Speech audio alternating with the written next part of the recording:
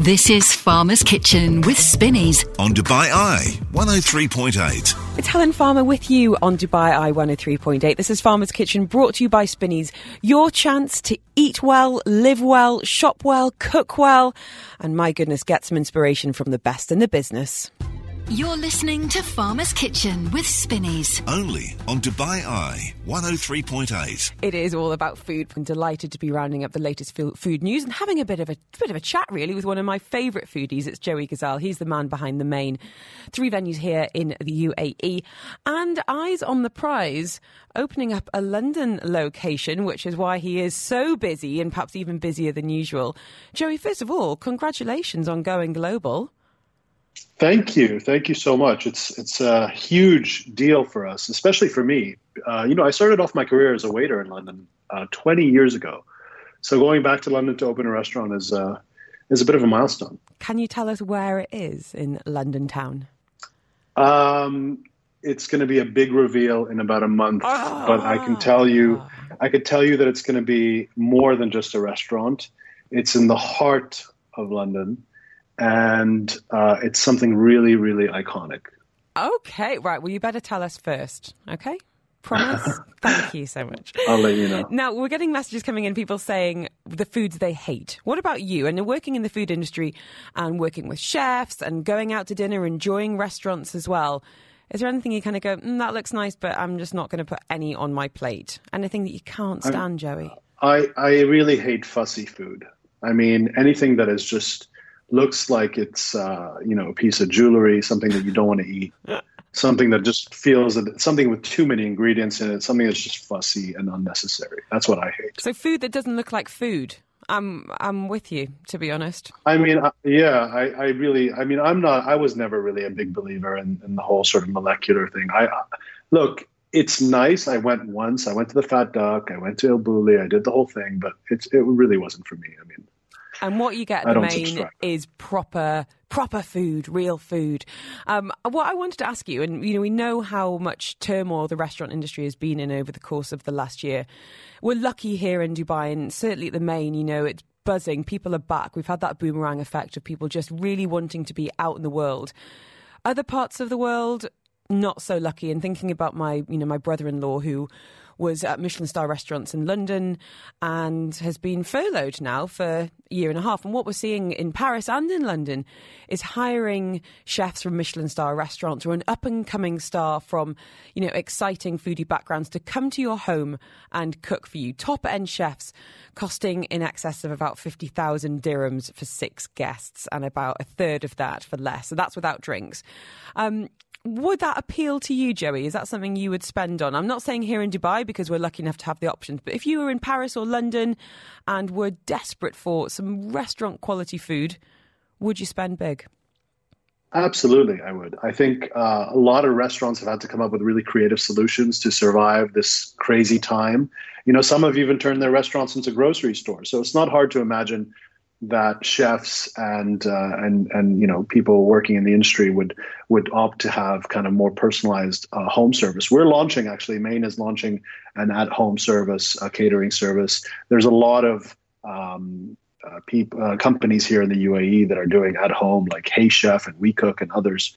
So these things do exist, and I think why not? Invite your friends over and have a great chef cook for you. And then you don't even need to think about getting a taxi home. You just plod in your pyjama bottoms straight down to fully crash out. Let us know your thoughts on this, guys.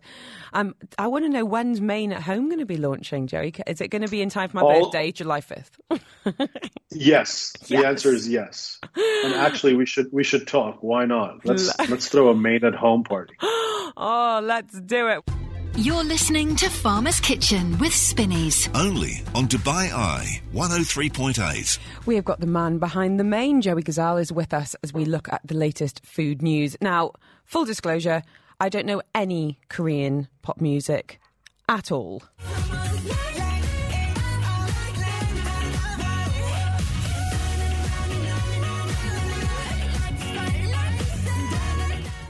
Literally, first time I've ever heard that piece of music. Never in my life before. Just pressed a button, there it was. That's the power of radio. That is BTS. Joey, I can see you on Microsoft Teams. You weren't dancing along at all to that. Not your jam? I love that you think that I would even know what that is. I think we're on the wrong side of 20, unfortunately, to know who BTS are. But McDonald's is working with a Korean pop band Sensation to promote their latest meal. Now, apparently, this band BTS has been already kind of cornered the market, saying this is what we have when we go to McDonald's, and now it is going global, and their fans are going bananas, including people right here. One Twitter user in Arabic saying, "From today, I will just eat at McDonald's." Another user from Saudi urging them to make it available in the kingdom. But what I really wanted to put to you, Joey, is that you, as I've said, have had some big names coming into the restaurant you've worked internationally. How much influence do celebrities have on what and where we eat? I mean, I'm literally Googling them now. I mean, I can't believe these guys. First of all, I thought BTS stood for behind the scenes. Apparently it stands for Bangtan Boys. I don't know. Wrong crowd. I would say behind. But what is interesting is that these guys get like crazy engagement. I mean, there's like 1 million mentions of them daily. So yeah, I mean, if they talked about my product, I would love that. Yeah, if we can afford them. Al saying, you do know some Korean music, Gangnam Style. Yeah, that's true, actually. But what I do love is Korean food. I'd be much more excited about them getting on board with a Korean brand and putting some kimchi in my life. But I'm thinking, like, which celebrity, which band would influence me to go to a restaurant? I don't know. I mean, this is why paparazzi is such an interesting concept, because as much as, restaurants want to get people in and out, it's a bit of a double-edged sword, really, because sometimes you're hot and sometimes you're not. When we see it here as well, visiting footballers, coming to certain restaurants, do you care about getting the big names in? Is it important to you? Can it make or break a restaurant? I think it's important. I think it's one of the elements. It's not the only element. You obviously, the food and the service has to speak for itself. But look, people are connectors and they drive the conversation, and they, they're thought leaders and people listen to them. So there are some people whose opinions are respected, and you need to get them in, and you need to get them on your side. Sometimes there's a case of getting them in to launch you, and then it's down to the restaurant, to the food, to the service, to keep customers, right? So to make that rather than novelty, to keep them as regulars. And we're seeing, trends just going crazy on TikTok as well. And, we saw this with the Dalgona coffee, with the TikTok feta pasta, people just getting, it's going bananas. TikTok feta pasta I tried, it was rank. It was absolutely horrible. Was it? Yeah. It looked amazing. It wasn't. No. Feta was way too salty. I would do it with a different cheese next time. I wonder if a different cheese would work. I think we need to do a taste test. The latest trend is about drinking chlorophyll water, which people are saying it makes your sweat smell sweet. No, thank you. I mean, maybe, but I don't know. But what I wanted to ask you a little bit about is, it's actually, is this getting out of hand? How do you feel about, following foodie trends on social media? Is there anyone that you are influenced by in the food world? Look, I think ultimately, as a restaurateur, I like to create timeless experiences. I like to create experiences that are focused on a very strong foundation of excellent service and good food and an amazing ambiance. And ultimately, the product has to speak for itself. The creative ways or platforms that you use, like TikTok and others, to get the messaging out or to generate conversation and buzz can be used to, generate some excitement, be top of mind. If you're doing a campaign, if you're about to launch and nobody knows who you are. I mean, I think you need to have a kind of a multi-pronged strategy. So I'm not against it. I think it's getting out of hand in terms of there's a lot of noise and it drowns out the things that are really good. So people can't differentiate between what's good and what's not. I mean, this thing that we were talking about offline about the 2-ingredient Kinder Toasty. Hey, I'm on board. I mean, I'm all about 2-ingredient dishes. I mean, I love the idea. It's a really interesting challenge. And it's a great way to engage people, especially young, kids, and getting them to love and food and getting them to try new things. But honestly, a Kinder Egg Toasty. A Kinder Egg Toasty. Now, that is not my pre-summer body. Right? No. That's not working. But one trend I can massively get behind, and something I am really conscious of right now, is the fact it's cool to be sober right now. And we're seeing this in millennials who want to be on great form for work. They want to be exercising well and looking good. And we're seeing 0% bars popping up across Dubai. We've got a Drink Dry store online. Spinneys has got a really wide range now of 0% drinks. Apparently there's one in Dubai called 0 Degrees Pint. It offers a non-alcoholic bar experience. So some food, but also fresh juices, but still having that social feel. I am so on board with this, and I think it's amazing that it's just taken too long to get some good options, I think.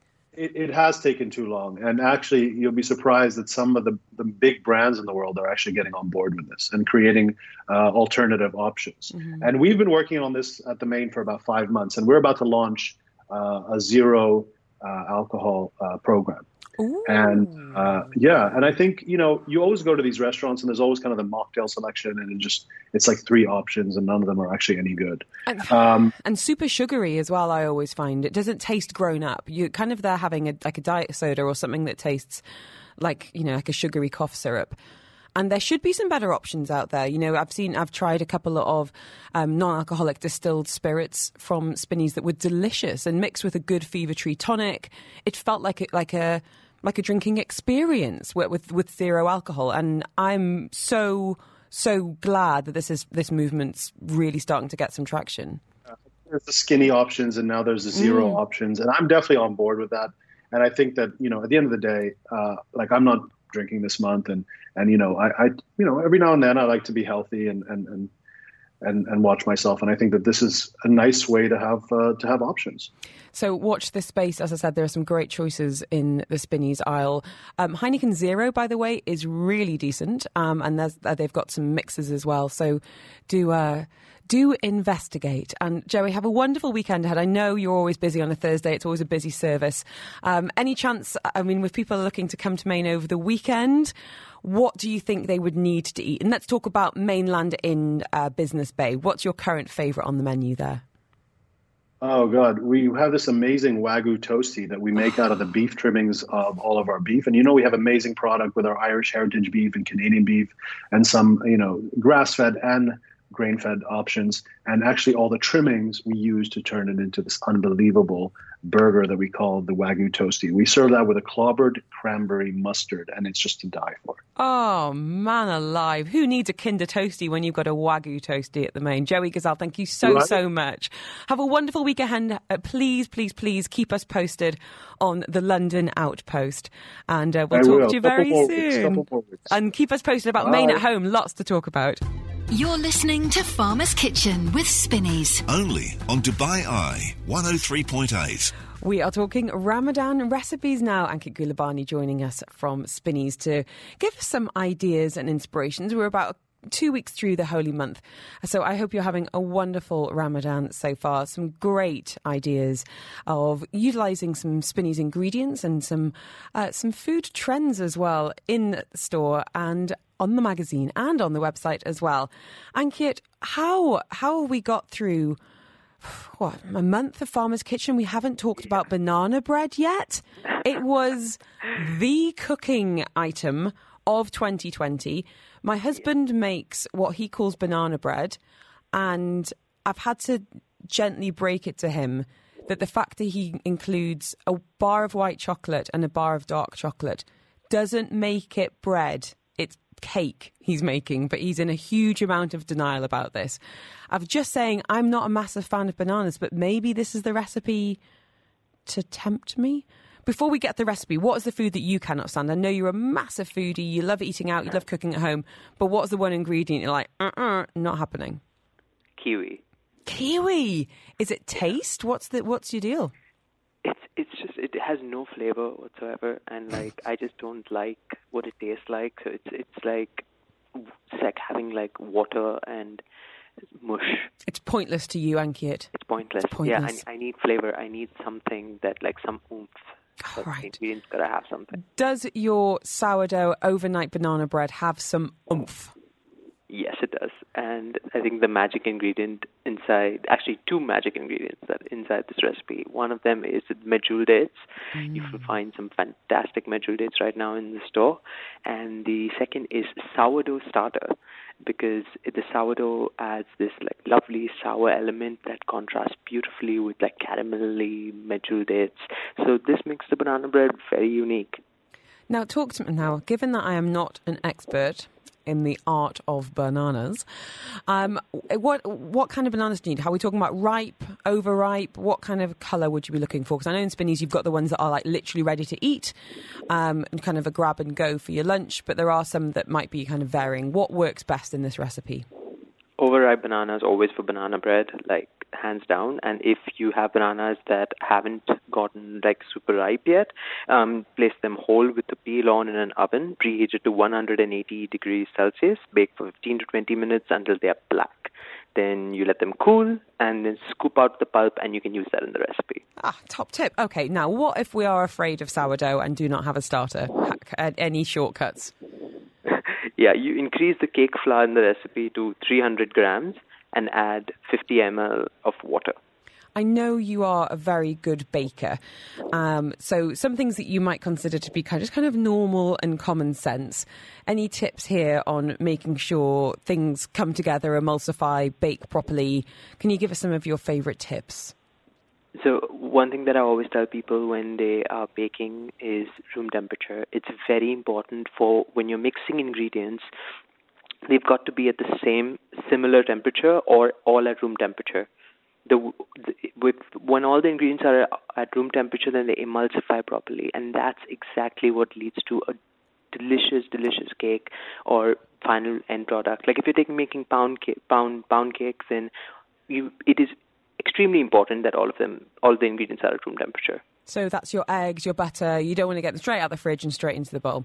That's why you're here as the expert, Ankit, because I'm like, shove it in. What's the worst that can happen? Now, the next dish sounds right up my Jebel Ali. This is the kind of thing I would cook time and time again. Love the flavours. It's a sticky pomegranate glazed lamb rack, and it sounds amazing. What do we need to be picking up from store? What's on the shopping list? So you need to make sure that you ask the Spinneys butcher for a trimmed rack of lamb. They will clean the bones off the rack, and they will remove the spine bone, which will allow you to easily carve the rack of lamb. And that's the main ingredient that you need to get. But then you also need pomegranate molasses for the recipe. So that's another thing to pick up from the store. That's my favorite. It's one of my favorite ingredients ever.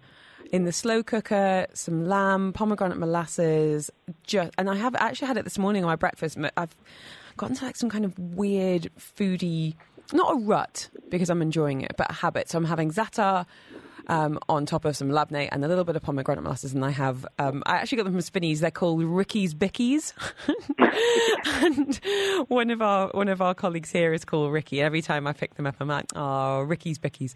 So that's become my breakfast. But pomegranate molasses is actually a really versatile ingredient. We've had it with couscous, but it works so well with lamb because it is quite strong, and lamb can take that flavour.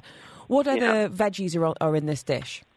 There are fennel bulbs and leek, and the delicious thing about the fennel is you've got to place it under the lamb rack. So what happens is the bottom caramelizes and the top adds that fennel flavor to the lamb, and there is all these delicious juices in the pan, and it's going to be extremely soft at the end and super delicious. How long would this take? This dish would take you 15 minutes plus some marination time and a cooking time of just about 30 minutes. And what is there anything you could do in advance? Because it sounds like a really good dinner party thing. Is it a case of doing it all in the night? Is there anything you could do the morning or even the night before? You could do the marination overnight. So you could mix all of the spices together and marinate the lamb overnight.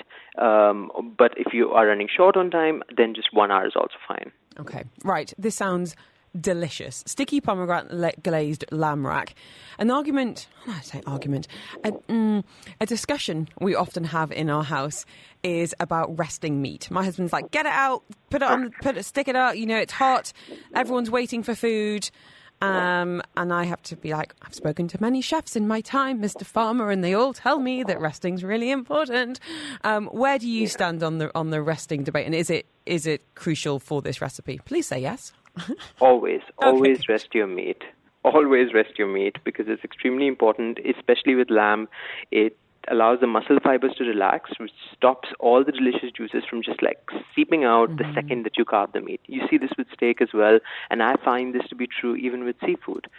So when you're done when you're done cooking your salmon as well, or any other bigger cut fish, let it rest for a little while. It'll taste so much better. And what have you been cooking recently? As I said, your Instagram is a source of inspiration as well as the Spinneys. What have you been making? At home at the moment, I have some tomatillos, and I have a bunch of these wild mushrooms that I picked up from Spinneys, the mixed mushroom packets that we have downstairs, and I'm thinking of making something Mexican over the weekend. So yeah, let's see how it goes. I'm excited. I'm a really big fan of kind of tray bakes and kind of one tray baking, and it sounds you've got some brilliant recipes on there as well. Now, we were just heard from Reese, who's saying he hates tomatoes. I know. We won't judge. I know what he means. It's taken me a while to get on board with the raw tomatoes, but your latest post is about the heirloom tomatoes that are currently in store, and how have you prepared them? Because they, honestly, mouth is watering just looking at them. What would you recommend with these amazing, humongous, like they're the size of the palm of your hand? What do you do with them? So, especially when you get an heirloom tomato or a tomato where the flavor of the tomato is really important, I think the best thing that you can do is to put some salt on it, olive oil. The salt, what it does actually is it makes the tomato flavor just a lot more pronounced.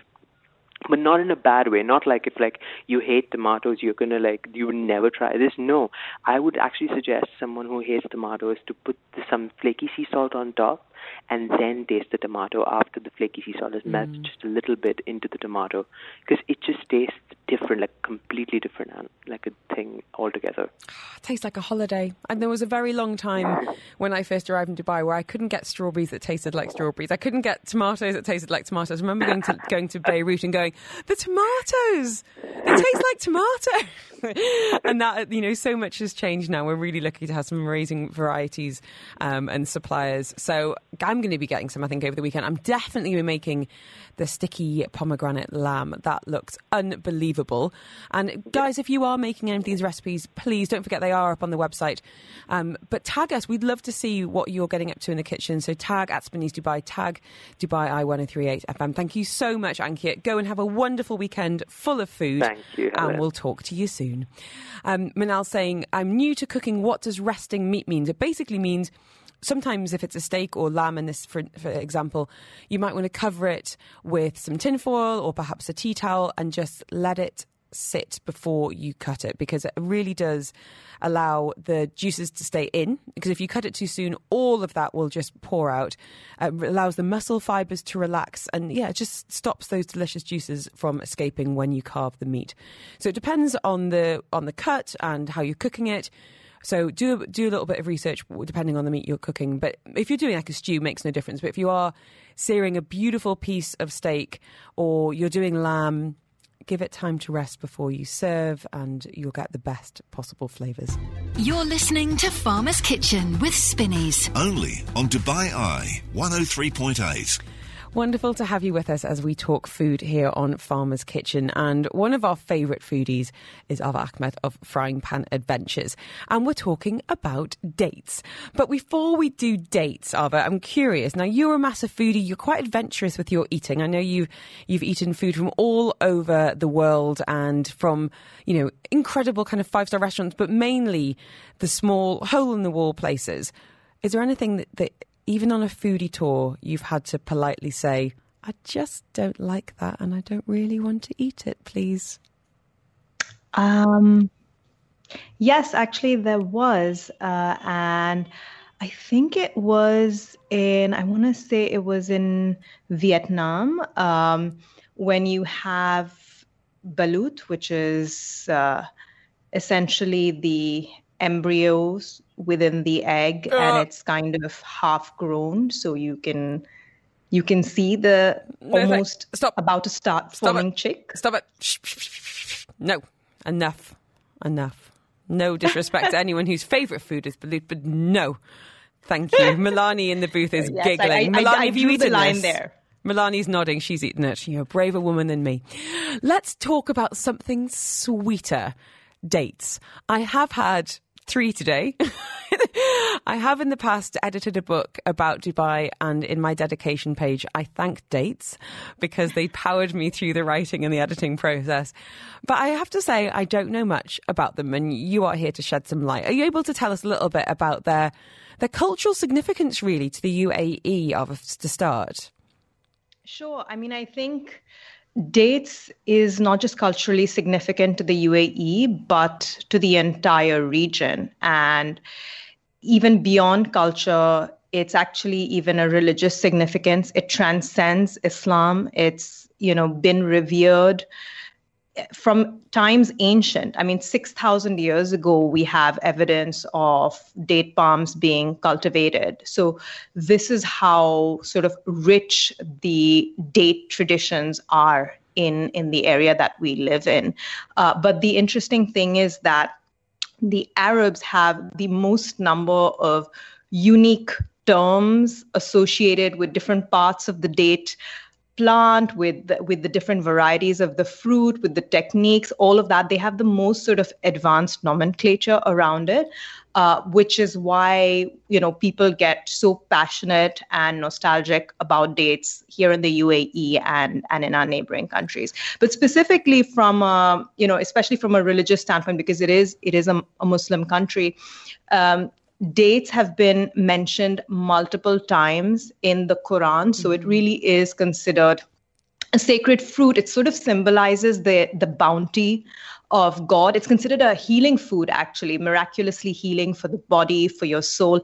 And the Prophet himself recommended that you should eat about 7 dates a day. So you still have 4 more to go for today. But he essentially said that a house without dates is a poor house indeed. That's one of the Prophet's saying. And the earliest mosque, the first mosque of the Prophet that was built in the city of Medina, was actually built out of palm trees and all of the products of the palm tree. And even now, when you look at a mosque and you see the minarets, back in the day, they did not have those minarets. They had palm trees, and the muezzin, the first muezzin was Bilal, and he would climb up onto the palm tree and he would issue the adhan, the call to prayer. So there's a lot of, there's so much Islamic as well as pre-Islamic. We even say that, the palm tree is considered to be the sister of Adam because it was made out of the whatever clay was left after making Adam. So there's just a lot of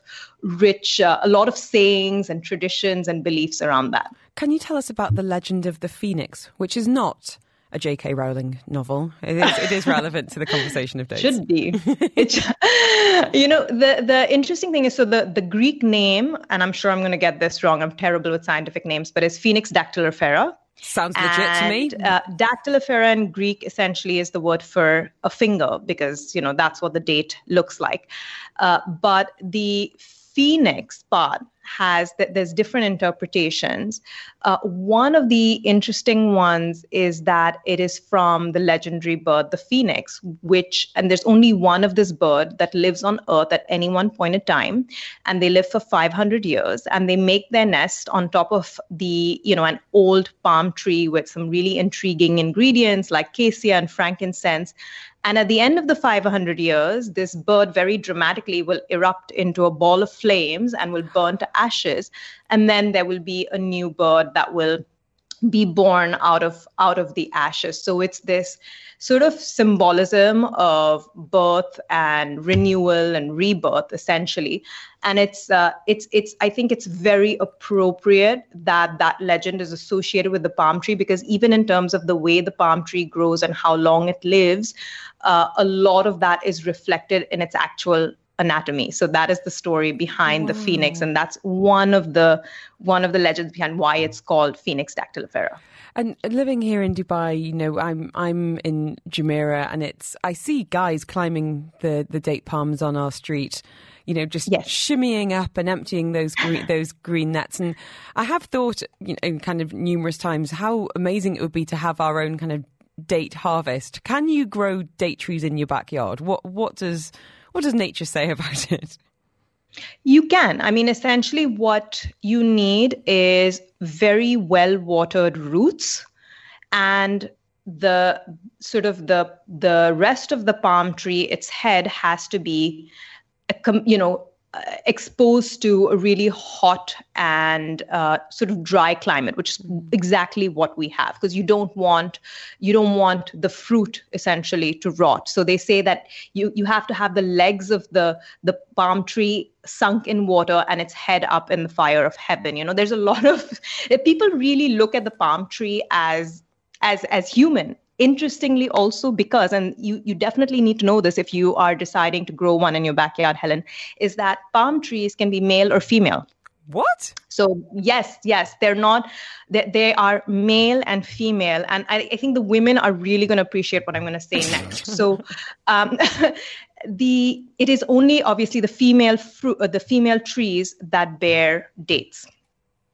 And so over time, the cultivation has, because we want to cultivate specifically for the fruit, cultivation has moved towards rearing of the female, because the quality of the fruit has nothing to do with the male genes. Nothing at all. It doesn't matter which male tree gave the pollen. We don't really care, frankly.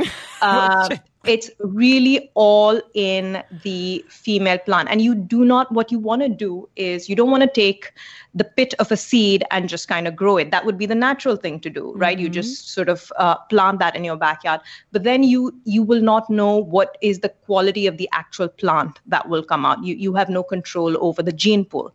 What is actually done in cultivation is you pick the female tree that you know has high quality fruit that is essentially sort of very abundant and strong. And at the base of the tree, there are going to be these offshoots that grow, sort of like suckers. And you have to just very carefully prune those away. And it's the sucker that you grow, because then you are exactly cloning the female tree, and you're cloning her for the qualities. The strong, independent woman that she is. Every day's a school day. Absolutely. You're listening to Farmer's Kitchen with Spinneys. Only on Dubai Eye 103.8. Joining us to talk food today, and dates in particular, of Ahmed of Frying Pan Adventures is here. And every day's a school day. Didn't know that palm trees could be male or female. I obviously knew that the female was going to be the more important out of the two of her. Thank you so much for being with us. I've heard that there are around 600 different varieties in the Middle East. But for now, because we've only got 5 minutes, let's focus on maybe 5. Are you able to explain some of your favourites and some of their characteristics as well? Sure. So I guess the one that is most revered is medjool, which is known all around the world. And it's interesting because, coming back to the male and female tree, the reason medjool is called medjool is because it's from the word madhul, which means of unknown lineage. Because back in the day, before people figured out cultivation, seeds were dispersed. You would have, most of the cases when the seeds would sprout, it would be a low quality tree. But this one in the north of Africa turned out to be sort of like jackpot. And when people figured it out, they didn't know how it began, but that's how it became known as medjool, of unknown lineage, essentially. And farmers would actually keep the offshoots under lock and key because it was really prized. They would consume the inferior dates for themselves and then export these really high quality, beautiful, chewy and very plump and luscious dates. And I personally believe, having tasted them from different parts of the world, because they're not just grown in North Africa now. Palestine grows them, Jordan grows them.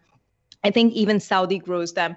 The ones I love the most are actually the Palestinian ones, and they demand a high price for a reason. Ooh, so in terms of taste and characteristics, I think of medjool being quite kind of soft and quite fudgy. Would that be fair to say? Yes. We kind of categorise Yes, dates in terms by softness, ripeness, hardness, dryness. Where would they fall on the scale? Absolutely. So it's quite tricky because when you look at the textures of dates, you have your really dry dates, which I am personally not a fan of, semi-soft, and then really soft dates. That's one sort of spectrum. The other spectrum is in terms of the actual sort of stage of ripening. You have Bisr, which is the sort of red, yellow, crunchy, quite astringent state, and you'll only see that usually when, the date harvest is sort of around the corner.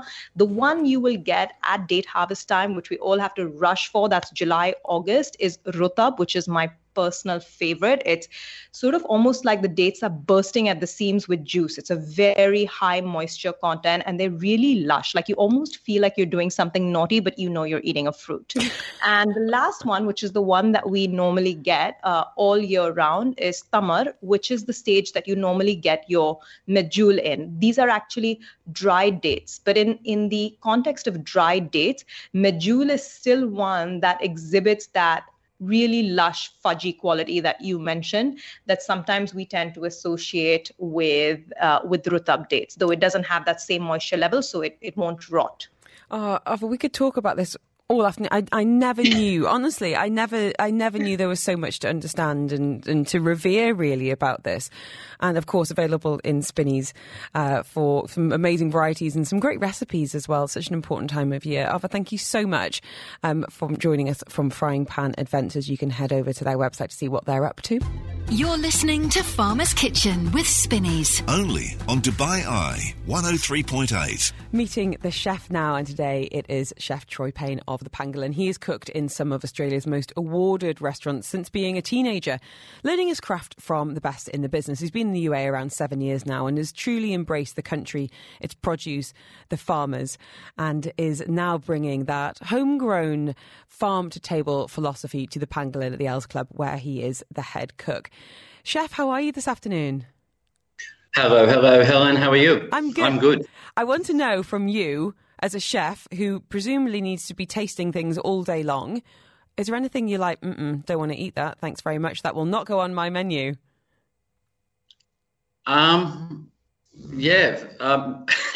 This might be a bit controversial, but yeah, fad foods. I'm not a fan of fad concepts or dishes, things that are just there for a showpiece or for someone to actually just take a photo of. I find that more, that's when I don't want to eat it. That's what repulses you. It's more of a philosophical repulsion rather than a taste thing. It's an ethical, which I appreciate that. So tell us then a little bit about your foodie philosophy. What are you all about if it's not things and people not even looking at the menu, just showing your photo on Instagram saying, I want to eat that, which is one of my top pet peeves. Yes. Well, look, it's not so much as a philosophy. I think it's more about just trying to... Cooking now for myself is more, and the food that we do here is more about basically about heritage, culture, memories and traditions, and trying to go back and remember how things were done. I'm not a fan of packet foods or anything like that. So anything that we use in the restaurant is it's not from a packet. It's not from a pre-made bottle. For instance, we make our own vinegars here. All the meats are made in-house. Everything's made here. We make our own butter. Whatever we can, anything that we want to use in the kitchen or that I come up with, it's about saying, right, for instance, we do Kilpatrick oysters over wooden coals, and one of the ingredients in that is Worcestershire sauce. And so then once we got going and we had time so we now make our own Worcestershire sauce for the oysters. That's amazing. But that says everything about you then. This is about understanding and respecting the produce, knowing where it comes from and knowing presumably how it can all go together. And this is why I think working with the producers that you are working with is so crucial, to have these relationships, much like Spinneys does. They know the farmers, they know the individuals that are raising these animals that come to the shelf, and you're in the same way working with UAE farmers to really get an understanding of what it's all about. Do you feel like customers care more than ever before, or is this just a hope that you have that one day they will?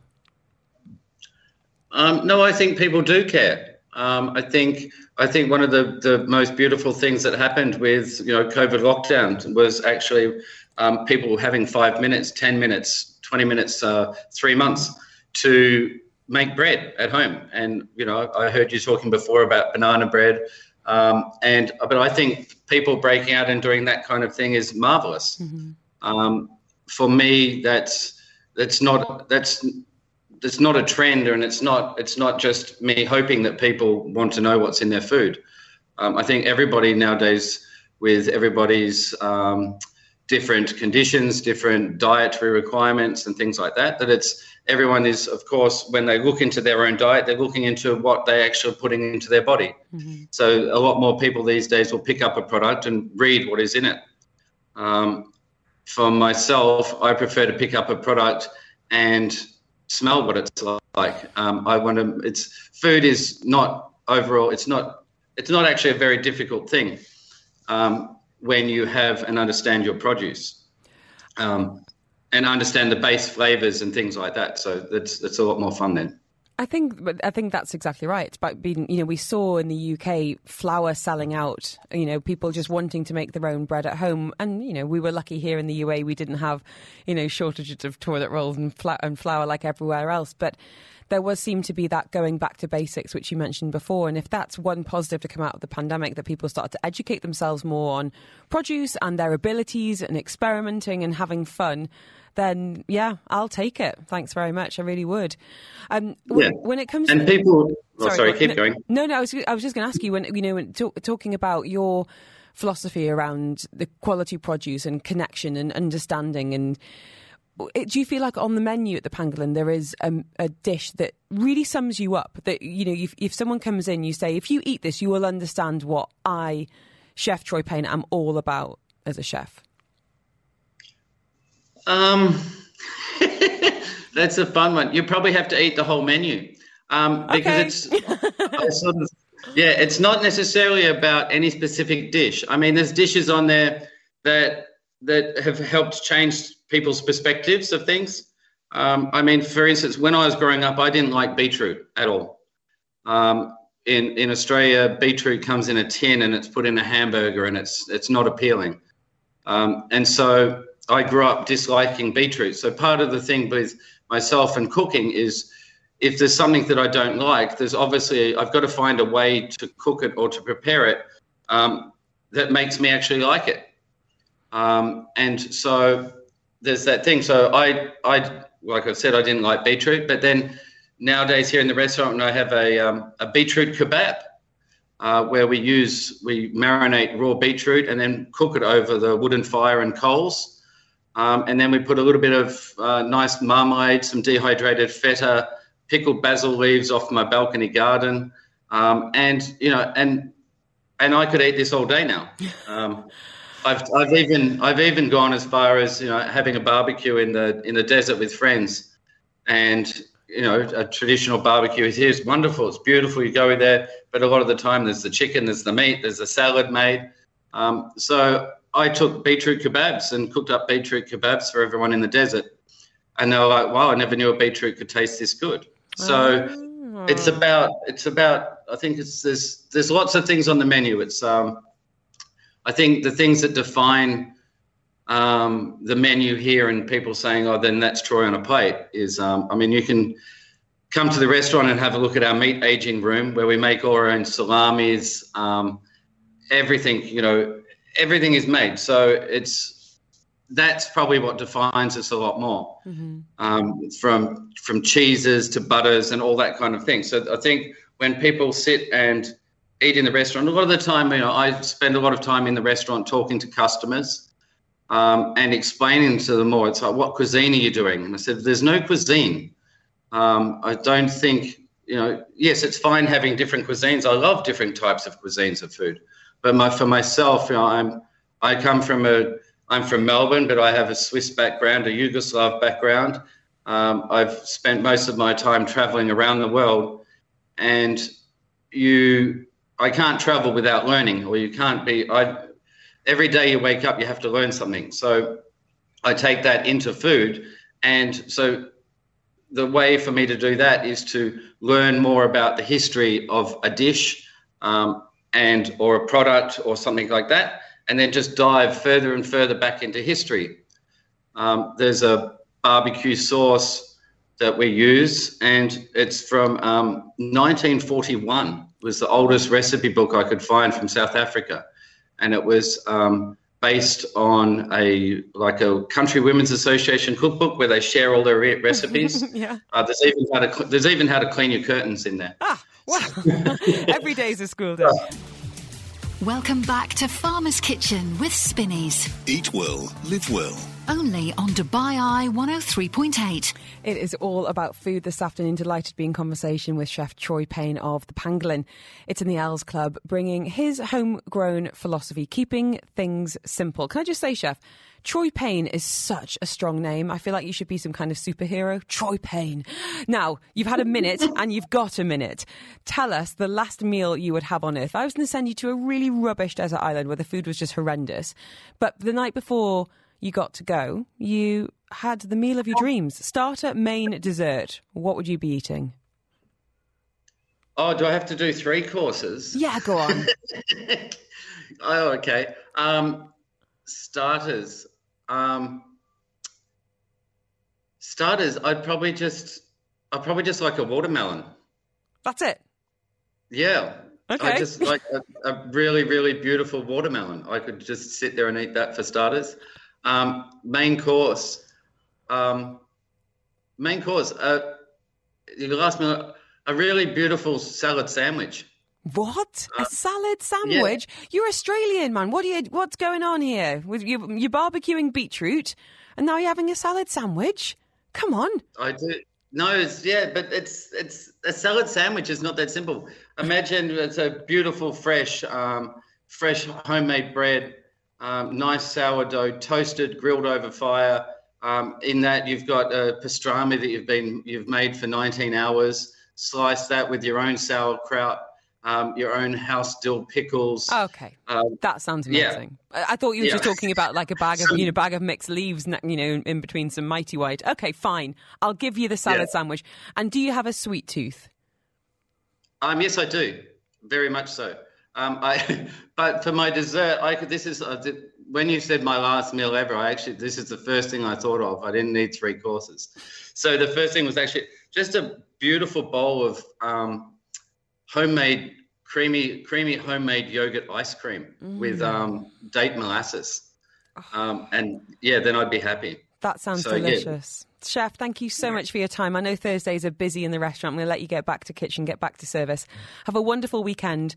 You can, of course, meet Chef. Thank you very much for the chat. Pleasure. And, see you soon, I hope. And you can see Chef in the restaurant at the Pangolin. It's in the Owls Club. And I think he's very successfully made us very hungry indeed.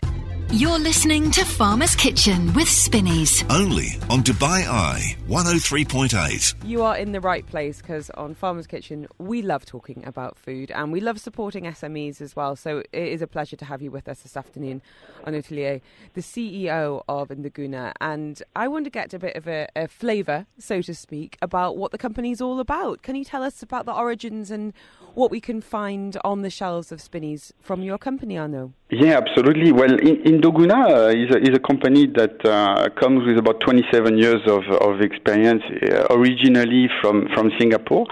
Nduguna was developed to supply food service business with quality goods, mainly meat product, as well as seafood product to the food service market. Since 2012, we incorporated a company called Nduguna Production, which is based here in Dubai. And in 2012, what we did is design a factory that was going to produce a specialty meat product as well as convenience food item. And we have developed this range, which today we are embarking with Spinneys to sell the product. So tell us about some of the products, because I had a pretty boring lunch. And maybe this is your chance to make everyone's tummy rumble a bit. Okay, great. Well, let me tell you about the product that we currently serving with Spinneys. We've developed a whole range of air dry fermented meat products. So salamis and bresaolas and copa, which is quite unique for Dubai, because typically those products would be imported traditionally from France, Italy, Spain, and Germany for this type of product. Our plant in Jebel Ali is producing 100% halal product, and we took on the challenge to look at the raw material we had available and create specialty in a European style, but 100% halal and made here in Dubai. So the range of product that we are currently serving with Spinneys is, our beef bresaola, we have our veal tartufo salami, we have veal pepperoni, we have a product like a veal pancetta as well, and we have a whole exactly new range which we're looking at launching for the last quarter, which is our Wagyu range of product. And this is all being manufactured in Jebel Ali, so just up the road. 100%, yes. And you see, we really use a traditional method of production. We import quality raw material. We use our 27 years of experience in the food industry to work with suppliers and farmers that have their own breeding program. So, for example, with our Wagyu range, we work with Tajima out of Australia. So we import cuts which are 7 to 8 marbling score. So beautiful product. And we work as well with family-run companies of seasoning product out of Austria. So all our seasoning and starter culture is done to our specification. We remove any nonsense. There is no artificial flavoring, there is no artificial coloring, there's no fillers or anything like that. It's real meat, wholesome ingredients that goes into producing a traditional product. Wow. Okay, so this is things being done properly, and I love the fact that there is that relationship between the suppliers. I love the fact it's happening just up the road in Jebel Ali and then being distributed to Spinneys stores. What about spending trends? What have you noticed from customers coming into store? What are people really enjoying right now, Arnaud? We are sort of creating a trend, I would say. You can have a beautiful experience which is 100% halal, products which are manufactured in a traditional way, which are full of flavor and goodness, and try to create that experience in the over the counter in Spinneys. So I think in terms of, we are creating this trend. We launched the product back in October, and it was initially with 3 stores. Today we are serving 13 different Spinneys stores with our range of product. The goal is to increase the exposure so that people can enjoy those products guilt-free and still have, a beautiful experience when consuming the product. Do you have a favourite? Wow. I know you're lucky enough to have access to all of this food, and yes. I'm sure your office is just, a heaven for snacking. But do you have a favourite that you keep on going back to? It's quite, that's a tricky question, because I absolutely adore food. If we come back to the air dry range, well, it is something which I'm always very passionate and excited about. You would have to come to the factory to look at our curing room, because this is where the magic happens. And as soon as you open the door, you have amazing scents that comes to you. If I have to pick one, I would say that the Wagyu bresaola is quite something special. Actually, the Wagyu range between the bresaola, the copa, and the pancia, those 3 products are really star products. You're talking to us today as the CEO, but you are a former chef yourself. You've worked in London, in Singapore, here in Dubai, in some incredible hotels as executive chef. So can you give us some ideas about what to do with some of these products? I mean, for me, and I've discussed it on the show before, I love what I call like a picky dinner, just putting out lots of little cold cuts and cheese and cornichon, bread and crackers and things. But is there anything else we could be doing with looking at those, the cured range in particular, that you think could to do a kind of restaurant level meal at home just by picking up some things from store? Yes, I mean, you did touch the point there that it's a typical product that goes for aperitif kind of platter. It's beautiful when you have those cold cuts served with a nice focaccia, freshly baked, and some assorted cheese. I mean, it's just the perfect pick and choose kind of platter.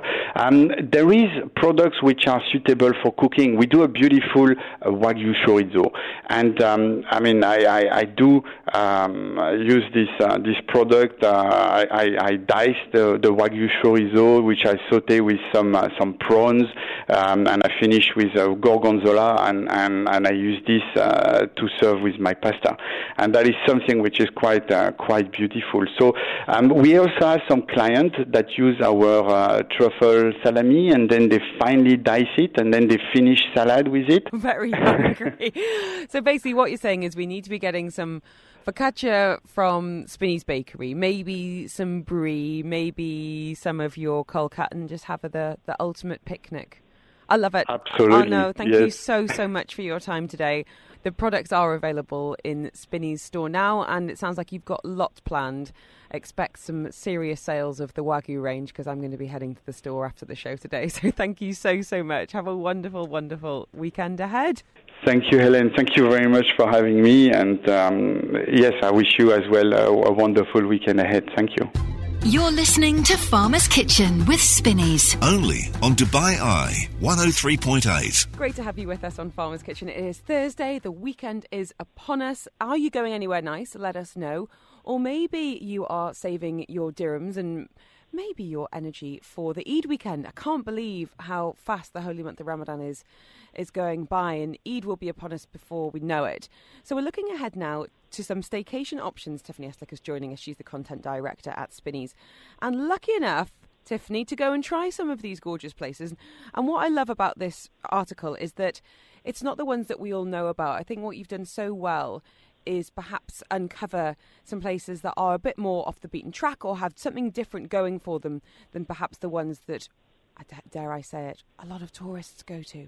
So can you tell us a little bit about your first option, which I believe is one of the brand new city hotels, the Obelisk? Yes, absolutely. So I think that this is my new culinary haven, where you will find me every weekend, not just over Eid.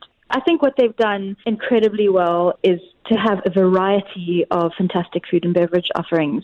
And, you know, Chef Russell and Piazzi is at the helm of these kitchens. He is such a passionate man. I was lucky enough to sit down with him when I did go there for the staycation, and just to kind of learn what he's trying to do with all the different restaurants. He's got a strong focus on sustainability. And yes, you know, just you can basically spend the entire weekend eating in a different outlet and, you know, roll out of it. That sounds amazing. So in terms of the restaurants, the eateries, what is under the roof there at the Sofitel Obelisk? And dare you pick a favourite, Tiffany? I absolutely can't pick a favorite. I feel like I'd be cheating on one of them. But of the four kind of main ones, I think Taiko, which is, you know, we've been there for book club, which is so fantastic. It's a strong Far East Asian offering with an interesting twist on a lot of the dishes. I think they've got standout dishes such as the wasabi-infused melon, as well as the kimchi-infused melon. I sort of am obsessing about that, just talking about it now. And then fun things, you know, like the shisha sushi, when the lid is lifted and it's sort of like got the shisha smoke around the sushi. That kind of thing is innovative. The afternoon tea is unbelievable. I think so often you get so many different things and you can't get through it, but absolutely everything in this box that they present to you in the Bijou Lobby Lounge. What do you mean it's in a box? Like a treasure chest? It's gorgeous. Yeah, like an absolute treasure chest. It comes with a key. You have to unlock it. And then you open all these drawers, and it's got absolutely delicious delicacies in there. So the savory layer on the top, I kind of worked my way through very quickly. And then as you move down, you know, towards the sweets, there's this amazing lemon meringue, like mini pie, which is so tart, but I mean, I love tart, so yeah, that was great. And then madeleines are there. You can buy madeleines to go from the Bijou Lobby Lounge, but they're also in this afternoon tea, and they're sort of stuffed with a raspberry filling and are so Moorish. And then there's also Brasserie Beloud, you know, which is from Daniel Beloud, that Michelin star chef, and I think that's really great for like a long lazy lunch on the weekend. The sea bass was delicious. There's this amazing chocolate fondant, which I was actually sharing but wanted the whole thing. And then, yeah. And then there's also the Nine, which is their sort of gastro pub outlet, which is great for a Saturday roast. Now, I heard from Chef Russell that the baguettes are quite special at this hotel, and I love me a carb. Is this true? Did you get the chance to try them? Absolutely. He said that we should judge him on the baguettes, and I totally was prepared to do that. And they were all, everywhere you went, the bread was excellent throughout the hotel. And it's so good, you don't often get that. I love a bit of French flavour here in Dubai. So this just sounds phenomenal, as you say, a real eating weekend. Love it. Yes. Heading from the city to the dunes, somewhere that is really on my Dubai bucket list is the Ritz-Carlton Al Wadi Desert. And it is within a nature reserve. So there's camels around you, there's falcon experiences. What was it like to visit there? Do you know what's surprising is it's about 50 minutes from downtown in Dubai, and you just feel like you're somewhere else. You turn off like the main road, you're there with it from the main turning. It's a world away from everywhere. The dunes are just sort of a different color. There's lovely burnt sienna color, sort of dotted with plants. There's a number of gaff trees within this protective reserve, which is really lovely. And then hundreds and thousands of birds everywhere. So everywhere you go, it's like bird song sort of follows you throughout the resort. And then, they've got about 100 gazelles, sand gazelles, Indian gazelles, and Arabian gazelles. They've got about 100 oryx, so they're all protected. So that's wonderful. And I think oryx are just such majestic animals. And then, you can go horse riding, as you said. There's so many activities. I think what's nice is that this is perfect for couples. It's fantastic for families. There's a great kids club. I took a peek inside there. And also, if you're going by yourself, if you just want some peace and quiet, it's a fabulous place to hide away. I do want to hide away. Okay. Right. So we've talked food. We've talked total escape. What about Al Quwain? Because this is one that keeps... You know what the algorithm is like. I think I might have mentioned it to a friend, and now it's popping up on just about everything. The new Vida Beach Resort in Al Quwain. And it sounds like they're just absolutely nailing it on the little touches. What was your experience like?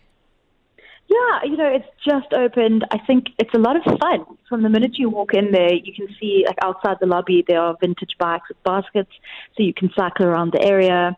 The decor is really it's very beach aesthetic, very relaxing, and it sort of carries through into the rooms. But there's lots of really cool touches. So, like, you can get a retro record player and have it in your room and pick vinyls, anything from like Kings of Leon to Queen. There were a few others, but I sort of honed in on those two.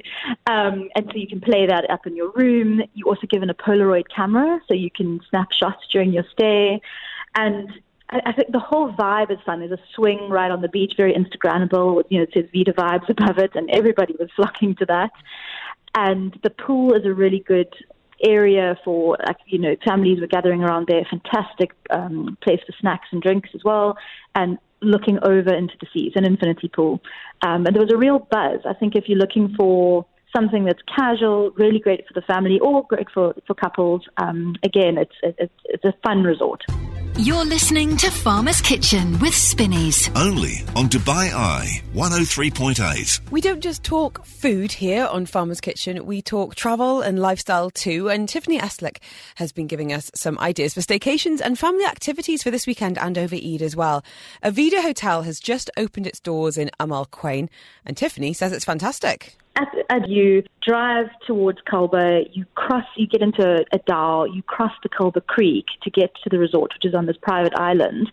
And, the crossing is going to only take you like 5 minutes, but you feel like you're a world away once you've done that. And it's set right next to like a whole bunch of mangroves, which are apparently the oldest in the UAE.